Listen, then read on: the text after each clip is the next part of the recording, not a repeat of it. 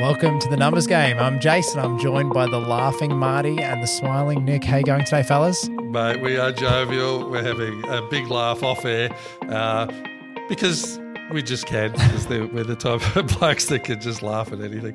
But no, I'm going well. Nick, how are you going, my friend? Good, mate. Yeah, laughter is always welcome. You know, we face all these stresses and laughter is the best remedy. So thank you, Jace, for providing the laughter. So how are you, mate? Mate, I'm good. I was just talking about I've got a job interview to get to, and the guys asked me if I was unhappy at Future and, what was going on. So cheeky buggers. But no, the job interview is for hopefully some young champion to join the ranks at Future Advisory. And in the meantime, we've got a very important episode of Future Advisory to shoot, the Numbers Game to shoot. Marty, what have we got on today? We've come off the back of a couple of really good eps. Season 8 is just firing along. I reckon this was like our 112th episode. I don't know when we get to raise the bat again. Is it 150 or do we wait until 200? But everything just seems to be rolling pretty well here at the Numbers Game, and you've brought something else to the table for us. You raised the bat probably about 30 episodes too early, mate. So you just raise the bat whenever you want to raise the bat, Jace. I love your excitement for us getting to milestones. It's really cool. Maybe mention the sponsor, Jace, before you raise the bat. Might be a really good idea. Raise the sponsor's bat. The sponsor's bat. Well, guys, if there's anything that gets me more excited than a sponsor, it's the sponsor that when Innovate comes to the party and gets behind an episode. And today, with what we're talking about with Dream Lifes and Dream Homes, Marty, which you'll be kicking into. But before we do, let's talk about Innovate. The lovely team at Innovate will sort out all things finance, wealth, anything commercial, and cars and equipment. They've covered you across all bases there, which pretty much means they can help everyone. So if you do need a hand in any aspect of your financial world, the team at Innovate are waiting for you to get online, sign up, call their phone number, whatever it is that you prefer to do. But there is an expert there waiting to talk to you. inovayt.com.au. Marty. All right, well, let's cut the laughter and get down to business. Listeners have tuned in and we're just going all crazy today. Today I want to talk about Australians opt for their dream life rather than their dream home. So there was a financial freedom report which is done annually by the McCrindle Group that came up with some interesting context here. Fewer Australians are listing buying their own home as the number one financial priority. Home ownership is slipping down Australia's list of financial priorities as people opt to paying for their dream lifestyle over their dream home. Maybe listen back to the Morgan Housel episode just before and people spending on everything other than their futures. But so more than half of Australians, 55%, are listing financial independence as their number one priority at the moment. Financial freedom is defined as having a good enough passive income, either from a business, investments or savings, to cover your daily expenses and give you the freedom to achieve your ideal life and no longer need to work as an employee. Oh my goodness. What's the world coming to? Holidays and other experiences are replacing spending money on home ownership. So that's interesting as a starting point. Usually that's always been flipped the other way around, but you're still looking at a high priority is home ownership. It's just for the first time financial independence has become the superior driver to that, which sort of tells me that younger people are doing the right thing, wanting to get their financial independence and setting themselves up. It also tells me that maybe interest rates have jumped up a lot and house prices are up high, and maybe it's just a condition of the circumstances at the moment where younger people are starting to look elsewhere on important matters of their life. So like anything, could be a combination. But yeah, it's an interesting starting point. Nick, your thoughts on that? Yeah, it is interesting. It's not surprising at the same time. I think it totally makes sense. I definitely think it's just circumstance. I think it's the fact that it is so expensive to get into property. Interest rates are higher. That particular generation, there's no end of complaints around the property market from people on how hard it is to get in and whatnot. And there's that age-old argument around, do you actually want to get in or would you just like to get in, and where are you spending your money? And we've spoken about this stuff before. So my personal opinion is that most people can afford to get in. They've just got to draw a line in the sand and make that decision. So I think it's a circumstance thing. What I found really interesting, I don't want to steal your thunder here, Marty, but another stat that you've put here is 63% of Gen Z list owning a home as their number one priority. So that's the younger generation again. So I think that just demonstrates that it's probably circumstance, because the younger generation, they probably haven't done the numbers yet. They're probably at uni or at school going, yeah, I want to buy a house. Of course I do. But they may be not aware of, it could be the cost of rates, the cost of a repayment. They might be hypothetically living at home, so not covering expenses totally yet. So they think that home ownership, particularly at that young age, is definitely a dream for them and definitely something that they can achieve. Whereas that next generation up might be thinking, geez, it's going to be hard, because now we know how hard it is. We've got a young kid. We're both working really hard. So maybe it's just more of an awareness piece for the younger generation that they're not quite there yet on how difficult it is. But, yeah, for me, definitely circumstances. It's the cynic in me would say 100% of those people could own a home. It would be pretty much right up their priority list, if not number one, very close to it. I just think it's circumstances and then thinking that it's out of reach, so they're deviating what their number one priority is, my opinion. Couldn't agree more. Yeah. Spot on. Then you go, more than half, 54% of Generation Y, age 28 to 42, say their biggest aspiration is to have a good work-life balance.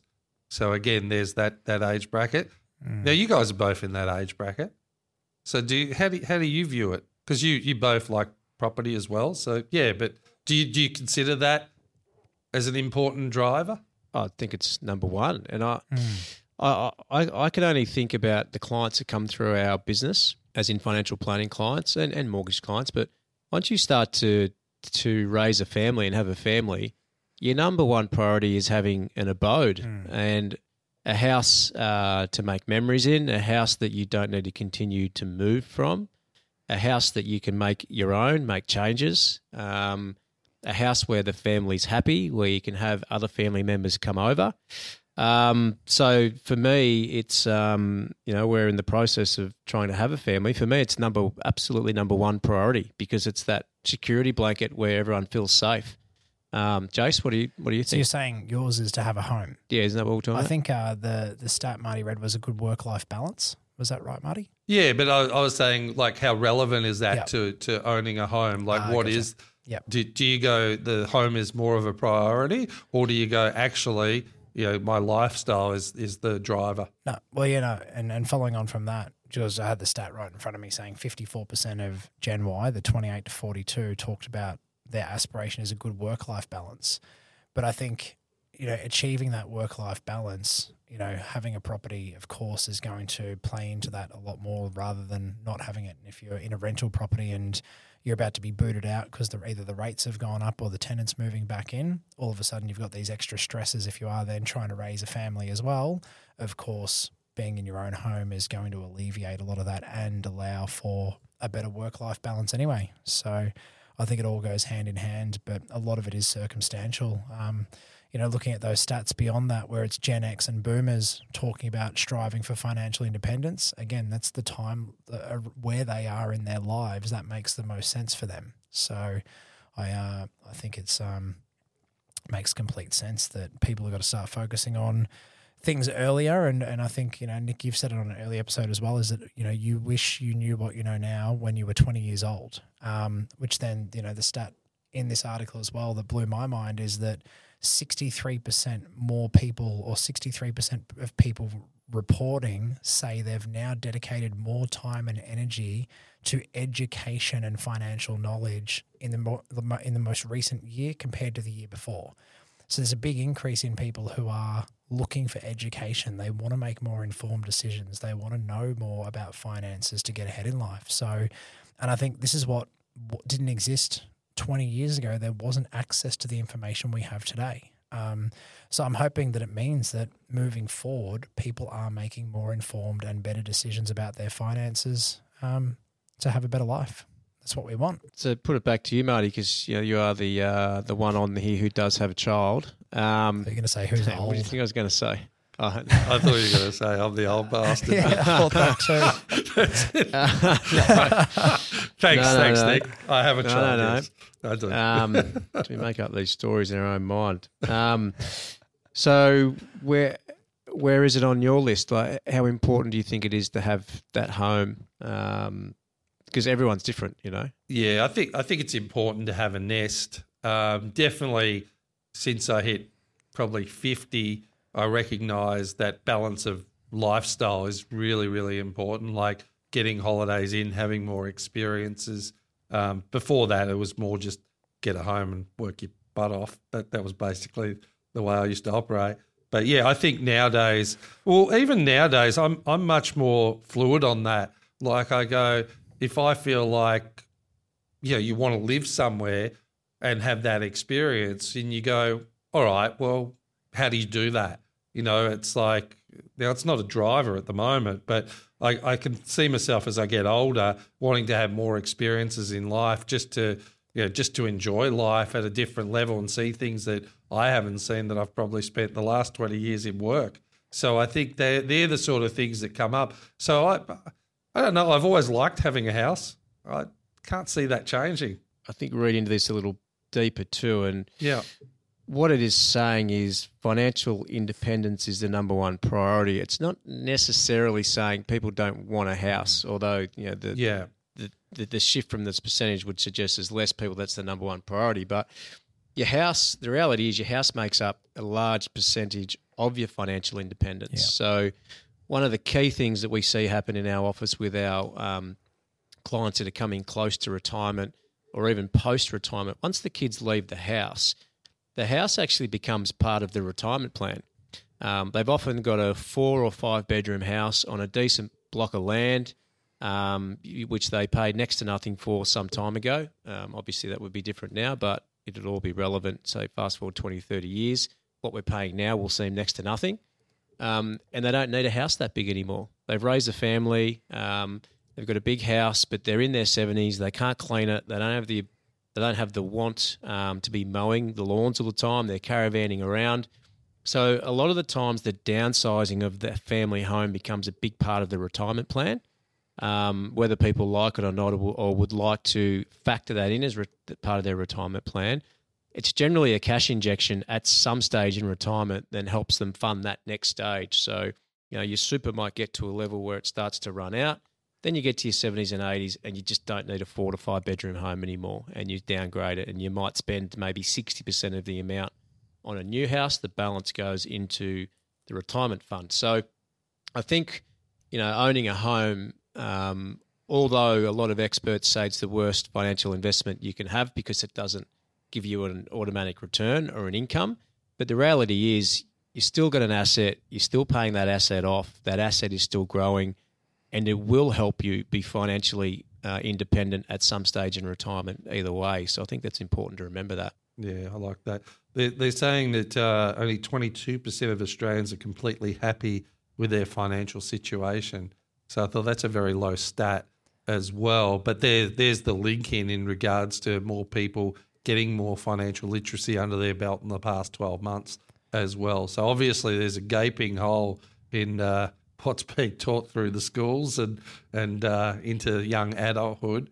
I think young people are hungry to do better around their financial circumstances. So they need to be at least. I wonder if this has anything to do with our friend Morgan and keeping up with the Joneses and, enough is enough and being content. It's, you go for a drive in 2023 and it's not crazy for every third car to be a European car. So I think we've got social media, so many people portraying that they are wealthy on social media, whether they are or not. We've got access now into so many people's different lives.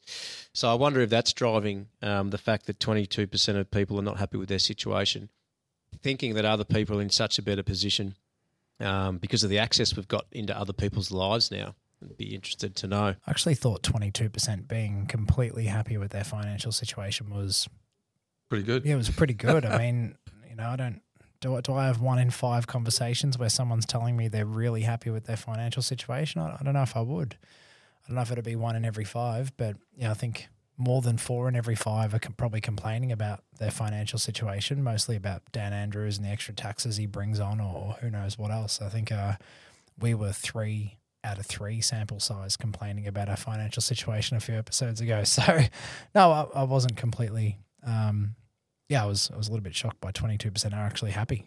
I think it was a crazy stat around the world that if you had 800,000 in net wealth, regardless of home or assets or cash or whatever, you're really in the top 1 to 2% of people in the world.